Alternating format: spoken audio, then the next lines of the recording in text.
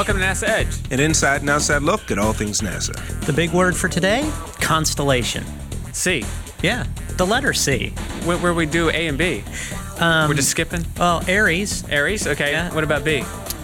Bees. Black hole. There you go. Yeah, it's And regular C. space glossary And around C, here. constellation. Little C or big C? Little C and Big C, but we're talking primarily about Big C today, which, Franklin, what is Big C constellation? Constellation is a big program, the big P here at NASA. Big C on the Big P. What I like to do is kind of focus in on the transportation architecture of Constellation, looking at the fleet. What's new at the next generation fleet going to look like in terms of spacecraft? In fact, we've been getting a lot of emails from NASA Edge viewers on what's this transportation look like, this architecture, or this fleet look like. yeah. As you can see in the video, we're developing two launch vehicles. The first launch vehicle is what you see here. It's called Ares 1, right? And that's the launch vehicle that's going to take 4 lucky astronauts back to the moon. And one Medianaut. Well, maybe 3 in one meeting up. We'll have to see. So they're going to be launching down from Kennedy. And so, as you see here, we have 4 lucky astronauts on their way into low Earth orbit. And then what we're going to have now is we see the first stage separation, which is going to be an SRB, which is a 5th segment solid rocket booster, which is derived from the shuttle technology. Spoiler alert. Spoiler alert. Spoiler alert. That's Okay, right. No, we're talking about SRBs later on in the show. Oh, that's true. That's true. Parachute systems. Not right. only that, that's a constellation spoiler. That's a constellation spoiler. We're not spoiler free. Now check out this. This is the Orion spacecraft that you see here. Yeah. This is what's going to replace the shuttle. Yep. And take us all the way to the moon because the shuttle can't do that. That's right. You know, Orion is a small C in the big C. That's true. Then we're going to be launching our next launch vehicle. And this is the heavy lift vehicle. This is called Ares 5. It's our heavy cargo lifter. It's the 18-wheeler of our fleet. I guess you could say that. It's the heavy duty. This will be carrying the lunar lander, the Altair lunar lander. And as you can see here, we have shuttle-derived parts, just like from the space shuttle with the 2 solid rocket boosters. So this is basically like a kit. We're taking some old parts and we're building a customized Why come up with vehicle. something completely new when we can use shuttle-derived parts that are space-proven? So Good point. we can just adapt With to a the few new tweaks. vehicles. Yeah, With a few tweaks, that's right. We have the Earth departure stage, Brilliant. providing a lot of thrust. Yeah, the thrust is good, as you often say. That's right. And the So key- now we see at the top of the Earth departure stage, we see the Altair lunar lander. And that Altair Spacious. lander is going to be able to hold all 4 astronauts.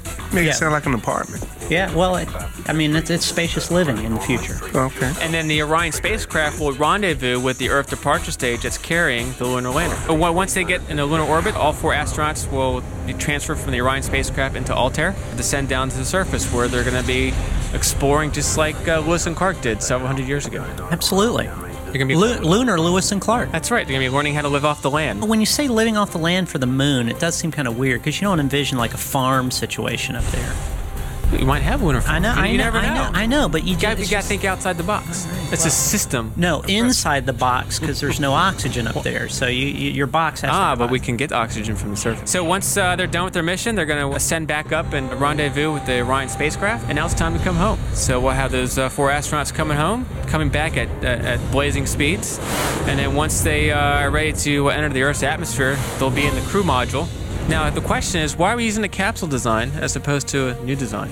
It works. Yeah, has physics changed in the last 30 years? I don't think so. It sure did. And physics hasn't changed. Right. Why come up with something new when we know we have a capsule design, a blunt body design that works? However, the one good thing is it's bigger, so that we can take more people, and Absolutely. that's important. That's true. It's going to be much larger than the old Apollo capsule. So here we have, let's see the capsule landing in the water. Because that's very exciting. Obviously, it's inarguable. Constellation is one of the most exciting things out there. Right. Okay, but flash forward 10 years. Okay, this is my question for you and Franklin. How is this going to work out in terms of conversation? You know, like now you'd say, oh yeah, back at Apollo 11, we went to the moon. Is Constellation like that as terms as a title? Is that going to become the catchphrase of NASA? Or, Saying 10 years from now? oh yeah, we're going to the moon on Constellation 11 because there was Apollo and it was on the Saturn rocket. And, you know, there are all these different words. Right. Is Constellation that word? It's a good question. Because you like doing proposals. Right. When you come up with your proposals, make sure you have that system approach. And Okay. Well, hey, involved in that. but that's a good point. Right. Because Constellation is a system, right? But is there going to be that problem with, is it the Orion going to the moon or is it Constellation going to the moon? Can we just do a catch-all and say Constellation's heading to the moon? Depends if they call it that. Okay. That vehicle. Oh, hang on. Oh, yeah, hang on. This is Sten. Okay. Yeah, Sten. Oh, good.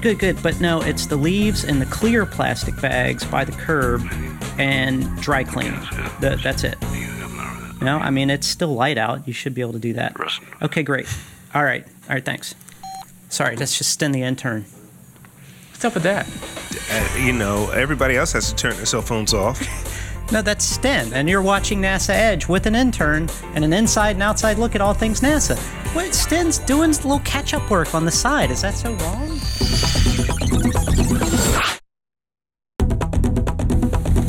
Welcome back to NASA Edge. An inside and outside look at all things NASA.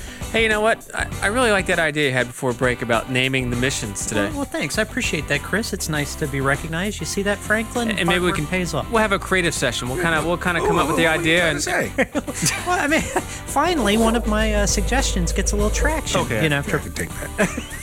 So I tell you what, let's go ahead and look at the first constellation project that we looked at down at Kennedy. We traveled to NASA Kennedy just to see what they're working on. Yeah, and they are working on a lot. And we focused on, what's the first thing we looked at there, Franklin? Very important, by the way. The LPS, or otherwise known as the Lightning Protection System. Yeah, which I got to admit, this came out of left field. I mean, as an outsider, I hats off to NASA. I would never have thought that would have been an issue. No, hats off to Benjamin Franklin. That's a good point. That's right. Yeah. Actually, it's pretty cool because, you think about lightning protection systems, a lot of people take it for granted when, the shuttle's on the pad or in the old days when the Saturn V was on the pad. I mean, there's a lot of storms going down in South Florida, so there's a lot of light strikes going on. So we need some type of system that's going to protect the new vehicles. Why don't we take a look at the segment, and then we'll talk about it afterwards. Yeah, let's do that. Why do we need a lightning protection system for the Ares 1-X and eventually the Ares 1 rocket? Well, obviously you're in Florida, and rockets are going to be sitting out here during the summer.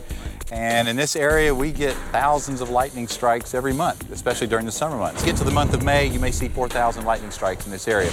But once you get that, the next month, you go up above 90 degrees in average daily high temperature, it ramps up to over 25,000 strikes per month out here. You see that for the next 3 months, what we call or what I called in my chart, the window of badness, where you don't want to try to be launching a rocket between June, July, and August. Regrettably, that's kind of where we're headed, towards the WOB.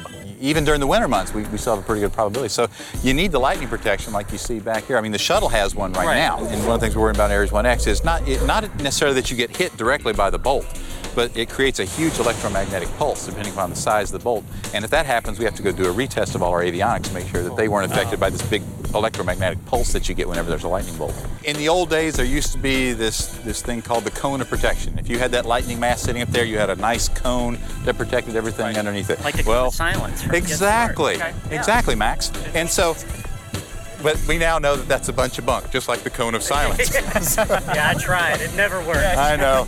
And so what we want to do now, there's the theory we now use called rolling spheres. And what that does is you want to provide as much protection as possible. So we're going to put the 3 towers up, and we'll string wires coming from each of them, and there'll actually be a pentagonal opening over the pad that when the rocket lifts off, it'll fly through that opening, but it gives you much, much better light protection than what we have today. What's the purpose of the wires, though, connecting the towers? Well, they actually provide the protection. If the lightning tries to come down, it wants to get to ground as quickly and easily as it can. As lightning is wont to do. Yeah, right. Go figure. Yeah. And so the wires actually give it that path to get to ground quicker and easier. Now, those wires then go from the towers down to flux capacitor? Right, Marty, 1.21 gigawatts. Yeah, you save power. Now, the towers themselves, because the Ares 1 rocket's going to be much taller than shuttle. Oh, yeah, if you look at the pad right now, and you can see where the Gox-Vin arm is up there, the Ares 1 rocket goes up another 100 feet above that. Now, what about for Ares 5, which is going to be our heavy lift vehicle down the road? Right. And that lightning protection system is going to be same type of design, but much taller. The same one you're seeing right here, still 600 feet high, with the pentagonal opening for them to fly through that. So it's going to look similar to what you see right here when they get it full up for Ares 1. Now, how are you going to be able to build a structure that tall? I mean, what kind of crane are you going to be getting? Okay, they're bringing in, there's like a handful of cranes big enough in the world to do this. It could be, yeah. From Transformer Planet. Yeah. But that actually takes about 18 to 20 truckloads to bring that crane in here. It takes 2 weeks to set it up and to break it down. And it's got at least, what crane operators call stick. It's got at least a 600-foot stick on it because we got to get stuff up 600 feet in the air. Right. So they're huge, monstrous cranes. Well, I tell you what, John, we're looking forward to the Ares 1-X launch. So yeah, we can't wait. I mean, we've been, Blair and I have been talking about this now for the past 6 months or so. So we're going to be down here for the launch. Maybe As we will can catch up with you, and you can tell us more about 1-X when we get close to the launch. Absolutely, anytime, guys. If you can make it, that'd be great. Yeah, that'd be sweet. I think. Yeah, okay. Maybe we can hook you up with the first row, first class seat or I'd something be like very that. appreciative because I don't really know many people. Okay. As long as we stay out of the WAB. Yeah. Yes. Well, and don't worry. We're going to try to stay out of the WAB, but the launch will take us where it takes us. It's, And you know how we are. for the WAB. It's exactly why we're putting up the lightning mast extension so that we can deal with it. Window of badness. Yeah, I'm kind of wondering what our WOB factor is here at the building. I mean, Blair's our wild fast. He's our lightning rod of controversy. hey, I tell you. Hey, is that why our lightning rod protection is about 200 feet in the air? I wonder what that long pole was outside. That's right. Yeah, that's very high WAB here at our building here. At New NASA. terminology, the WOB factor. The WAB factor. Yeah, kind of like magnetosference. Yeah, and it applies to a broad range of topics. We'll have to write that one down. Yeah, put it and in you the know books. one thing else John didn't mention. I need to chastise him this. The catenary wires. I did some pre-research on the whole lightning protection system, Right. and he didn't use the proper term, and that's from the Latin catenarius, which I thought would be important to bring. Oh, hey, Stan. Hey, actually, this is the second time that we've been doing the vodcast that he's actually used his degree on the show, talking about the Latin, for catenary. exactly. Thanks, sir. Appreciate that. What's going on? Oh, nice job, Stan. I'm not going to talk about it. I'm not going to discuss it. Hey, I understand I had a chance to talk with Terry McGugan. He is the parachute guru. Yeah, absolutely. And he was very knowledgeable about everything. He's been working with USA for quite a few years. The cool part is the whole team that he had there, and they do the whole operation right there, from the sewing and everything else. It's quite a cool operation. Now, did you get an opportunity to actually get your hands dirty and go in there and start stitching and start making parts of the parachute? Or We touched the parachute. Yeah, I wasn't allowed near any machinery. was the WOB factor greater? WAB factor, they have a different protection system when I walked into the building, let me tell you.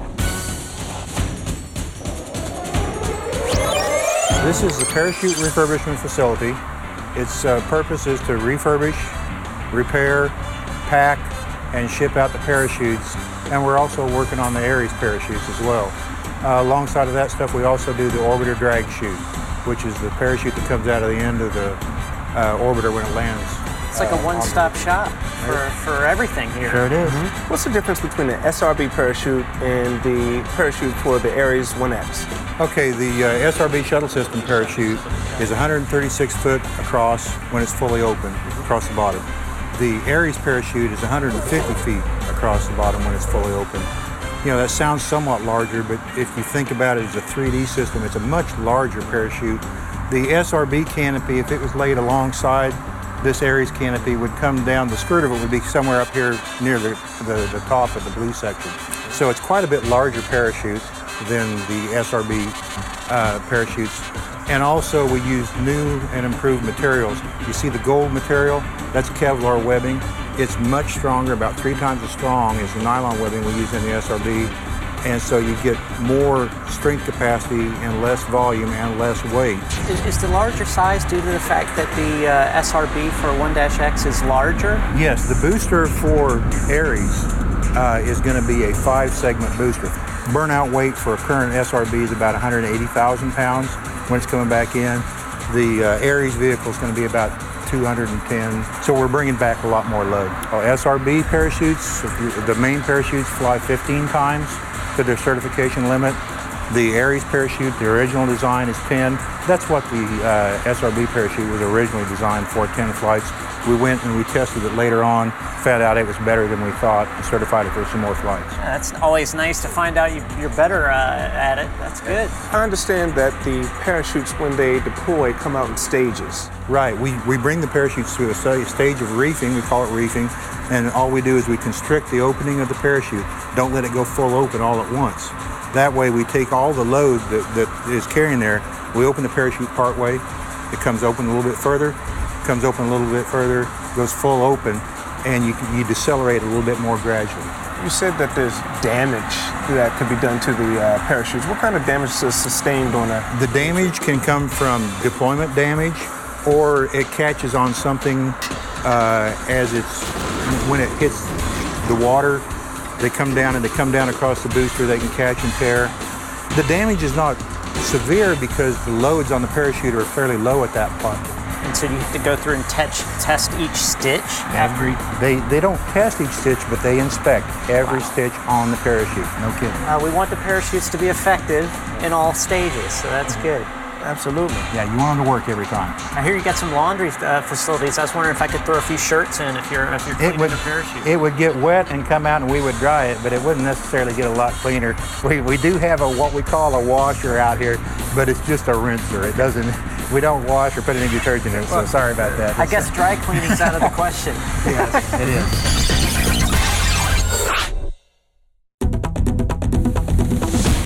Welcome back to NASA Edge. An inside and outside look at all things NASA. Hey, that was a pretty cool segment. And in fact, you know what we need to do? There's only so many shuttle launches left, before the shuttle retires. Right, well that's sad. Why would you take now I'm depressed. So what we need to do is we need to go down there, get on the boat to go out there and retrieve the solid rocket boosters. Oh, now that is a great and point. see the parachutes. That is a good idea. Terry was showing Franklin and I some footage of when those things land, and they actually send divers out to sort of sort the whole parachute thing out and inspect the damage on the SRB and everything else. That would be great. Wouldn't it be kind of cool to go under and help them out, Bring the wob underwater next time. To take the whole thing and just sink it. We'll just exponentially increase the factor by about 100. Can we just go for snorkel and call it quits? They'll have me in a wading pool on the deck of the boat that retrieves them. Yeah. I mean, as you know, the Orion crew module, which I have a model here, it's about 2.5 times the volume as the Apollo, and you actually had a chance to go in the mock-up. And in a nice black suit, you look like Spider-Man, right? Yes, I did. Venom. Venom. Yeah. Went into the suit, and you actually had a chance to lift some things. And, and Franklin, you'll be interested to know that I even made some headway into getting the Medianaut presence made on the Orion. So hopefully we'll... And the cool thing about it is he did some exercises inside the mock-up that will just blow you away. My limberness surprised even me. Hey, we're here with Brad from United Space Alliance. And Brad, what do you have behind us here? Well, basically, we have a version of the Orion crew module made for motion capture. So what are these three people doing here? They are simulating the installation of the environmental control and life support system. We're learning new ways to more efficiently and safely do the processing for the next generation rocket. So it basically lets us test different ideas before we actually get down to the manufacturing side. They're wearing these special outfits here. I see these dots all over them. What's that all about? They're reflective markers. The red cameras that you see around us are causing those markers or those dots to reflect in order for the computer system to triangulate their positions. It's kind of like what they use in video games.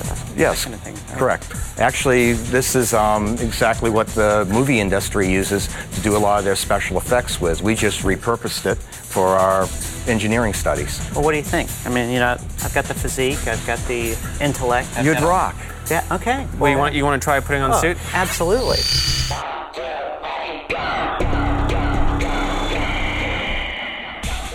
So Michelle is going through a range of movements, so you're able to determine what? Gotcha. We start off in a common position, something called a T-pose. Okay. And then from the T-pose, we do a range of motion. That way the system can know the distance between the ball as it travels through each of the motions. Gotcha. And then we, after we do a capture, we can process that and identify the people to take it on for our next system. Normally, what types of tasks do you perform here? In this particular case, the Orion module, they're going to be installing the environmentally controlled life support systems. Okay. There are several components to that system to be installed on the wall. Each component has a certain weight and size. We mock up the sizes. We tell the actors, say, this is the weight that you have to give with. And they go through the motions of actually performing an installation. Okay. We can show size and fit and probably the best process possible. When the capture is finished, we'll take the capture into something called post-processing, where we'll actually go in and name the dots and identify the dots and give ourselves... So each specific dot that's on their body has a name to it? Exactly. Each dot has a name and a location. And then as it forms, the software knows the ergonomics of the human body, and it begins to make the contacts. The names are very particular. LWT would be left waist, RWT right waist. Gotcha. You move down, you've got the toe, and so forth. So we can essentially stick frame a body and perform or push it through the motions here. Because you can actually simulate any type of condition inside the Orion crew module in terms of, you know, moving components around, where they're going to be placed at. Correct. Not only that, but if we go in and do a simulation, and if a particular stance wasn't exactly correct, or if we notice a position that, hey, we know that's going to not be good, we have them change it right here on the fly until we get one that looks good and make a recommendation to the processing staff for how to process. The other thing we can do is quickly change the size and shape of the weights that they're working with. And this is putting the ergonomics or the human factor up front in the design of any new processes that we could do here at Kennedy. Oh, cool. In particular, the Orion or the buildup of the Ares. We've looked at the data, we've processed the data, and now we're looking at the JACC software. Tell me a little bit about what the software can do. We're actually able to just go in and look at the different stresses that are occurring at different parts of the body during the task. Okay. Right now we're looking at the posture, and as this individual executes this task, it actually shows when it's going red, yellow, when the risk is at the highest. So you can actually rotate this three-dimensional. Yeah, you can actually rotate it to get different views. There's the front view. Now I noticed on the task analysis up there that it went from green to yellow, and actually was a little bit of orange there. So that means that their overall posture was at a risk at that given time. At that given point in time. As it changes as he goes through the task. Right, and I see, as you're moving around, it turns red. So is the idea then that as you're trying to move that piece of hardware around the crew module, you want to minimize that risk as much as possible? Exactly, that's our main goal. And get it down to the green as much as possible. That's our main goal. Okay. Now, how long does this process take from where it gets into the mock-up processing to when it comes to you and to the final product? We can do it in as little as a week. It just depends on how in-depth the task is at the time. Now, Franklin, this was really cool what we looked at. Now, how's your back? Much better. Actually, it was more strenuous than you realize, because you've got to act like, so it's hard to imagine what a lot of weight. And then I wonder if they factored this in. I'll have to email them. The whole suit. I mean, you're wearing that suit. It's like a blood pressure cuff. I mean, I could feel my heartbeat and my fingernails. I mean, so I'm holding that, and I don't know if that's giving you accurate readings. Now you know how Batman feels. I am Batman. Hey, That's true. Let me ask you a question, Blair. Yeah. How heavy is a 100-pound object in space?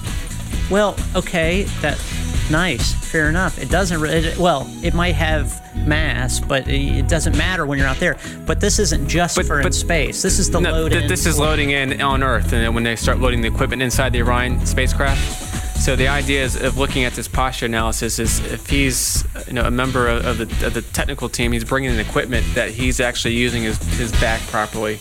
I just want to clarify that this particular project is not part of the Constellation program. This is a concept. This is an idea that USA is looking at. It's proposing. They're proposing. What they want to do is say, isn't this a better idea than building a mock-up and trying 100 different configurations? Which I think is pretty cool, because you had that whole 3D gaming engine involved. I was like a movie star. It was really Maybe cool. one day you can play it, on your game console. Yeah. But we do need to get to some viewer questions today. Oh, we do have quite a bit. In fact, Franklin kind of educating our intern on the the nuances of the show. So Sten's going to give us some viewer mail when we come back from the break. Excellent. Sten will do a great job. And we'll see what we can do about answering the questions from our viewers. Perfect. All right. You're watching NASA Edge. Hey, an inside and outside look at all things NASA.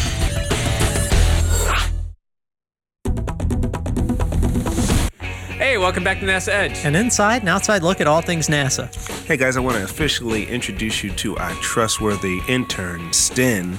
That's an official introduction because earlier in the show, Sten was doing very important work by helping out the co-host. Which was uncalled for, very unprofessional. Totally uncalled for, but that right there, coffee getting, that's not good.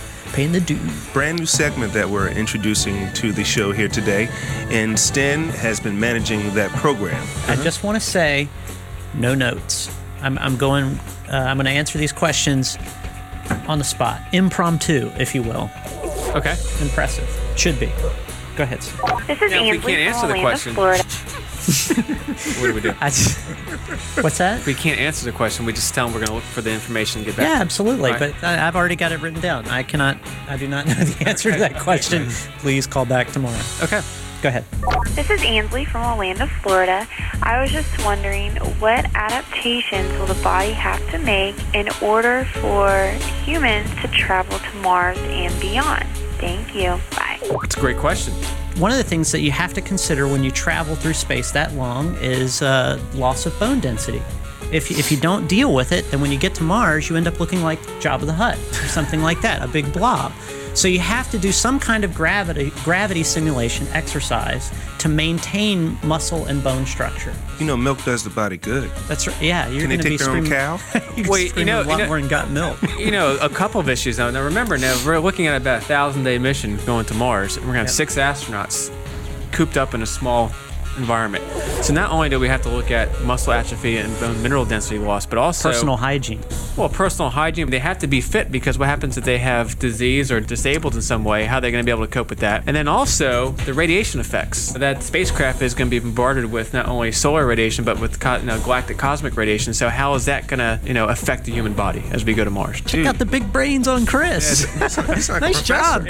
Good answer. Okay. Way to beguile the viewer with confusing comments. Next question, Sten, if you don't mind. Oh, by the way, if you feel not satisfied with any answer, just write us and we'll be glad to elaborate further. Okay. Several months ago, I was looking at some pictures of the shuttle payload canisters with some students, and we noticed something interesting. It appears that the canisters are loaded with their payloads in the horizontal position, but when placed on the KMAC for transport, they always seem to be in the vertical position. Is there some reason for transporting them to the pad in the vertical position? And how do the canisters get rotated from the horizontal to the vertical position? Thanks. This is kind of a no-brainer. Vehicle assembly building. You just put everything in there, push a button, everything gets corrected, and it comes out the right way. What do you think? Is that just... First of all, how did this guy get to, how does he see this and notice all this detail? I mean, he must have some incredible access. I saw the payload trucking across the highway, but I don't... There's horizontal payload and there's vertical payload. In whatever facility that you're in, payload is laid into the payload canister horizontally. But then they just have a crane that will lift that from horizontal to the vertical position. In the VAB? Not in the VAB, and depending on what processing facility that you're located in, right? Then that vehicle will take it to the pad. Now, the reason why it's vertical is because when it gets to the pad, there's only one mechanism, which is the vertical mechanism, that actually will lift the payload from the vehicle straight up into the canopy, where the rotating service structure is located. The payload itself is only put in out at the pad? It's not put in at the VAB? Well, if it's a vertical payload, it's put in at the pad. If it's a horizontal payload, it can be put into the orbiter. At the orbiting processing facility. Yes, not shuttle, but orbiter. Yeah. Right, Franklin? Yes. Okay, next, Sten. Since Expedition 1 in 2000, how many total meals have the crews eaten? Thanks. How many meals? Well, first of all, let's answer the first part of that question. What's Expedition 1? Do you know, Franklin? Expedition 1, that's the ISS. That was the very first mission to ISS. Okay. It was Expedition 1. Okay. Well, let's see, 3 meals a day, 365 days a year. Almost becomes an equation. But some of those astronauts up there double dipped. I mean, I know that you get a hankering and a little midnight snack action when you're on the ISS. You got to sneak in and grab an extra Is that meal counted in that? I don't know. I mean, it is a meal. It is simple math that we're talking about, but it's a roundabout number when you get to your final answer. All right, Stan, next question. Okay. Last night, a lot of my friends and I were talking on our cell phones, and everybody with AT&T and T-Mobile cell phone signal died around midnight last night. I was wondering if any of that magnetosference or solar storms happened last night that might have affected us down here in Texas. I'm certain that was magnetosference. I'm pretty confident that that's magnetosference. There was definitely an event because I saw it on the Space Weather Action Center. I usually check spaceweather.com, which is a great site for solar activity. Sure.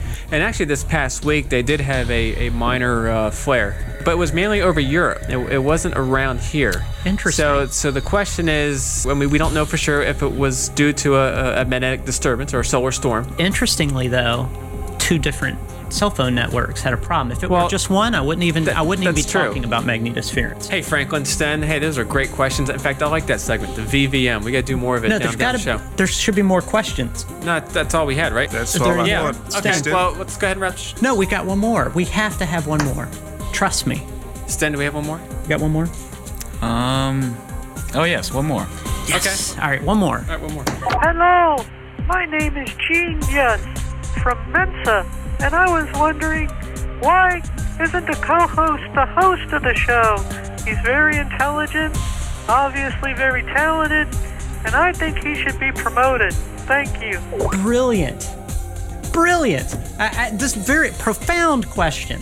Why shouldn't I be the host of the show? Did you catch the name of that Oh, viewer? yeah, that was Gene. Yes. You know Genius. what? He got busted because when he was talking into the phone, he got videotaped doing that. Let's roll the tape. What? You got busted. I did not. No, I couldn't have. Hey, you're watching NASA Edge. An inside and outside look at all things NASA. There's no video evidence. That's crazy. That's just a good You viewer. just admitted that you... I didn't admit anything. Why were you all red? It's because I'm hot in here. Oh, okay. This is Genius. very hot. It's this coffee that's Genius? really You cut couldn't the come up with whole- anything better than that? It's Gene. Yes? Gene, yes. Yeah. Oh, I love this show. All right, we're very fortunate because they're going to help me actually configure a stowaway spot here in the Orion. So if I just make my way over here, careful not to damage anything because I have to live here for a while.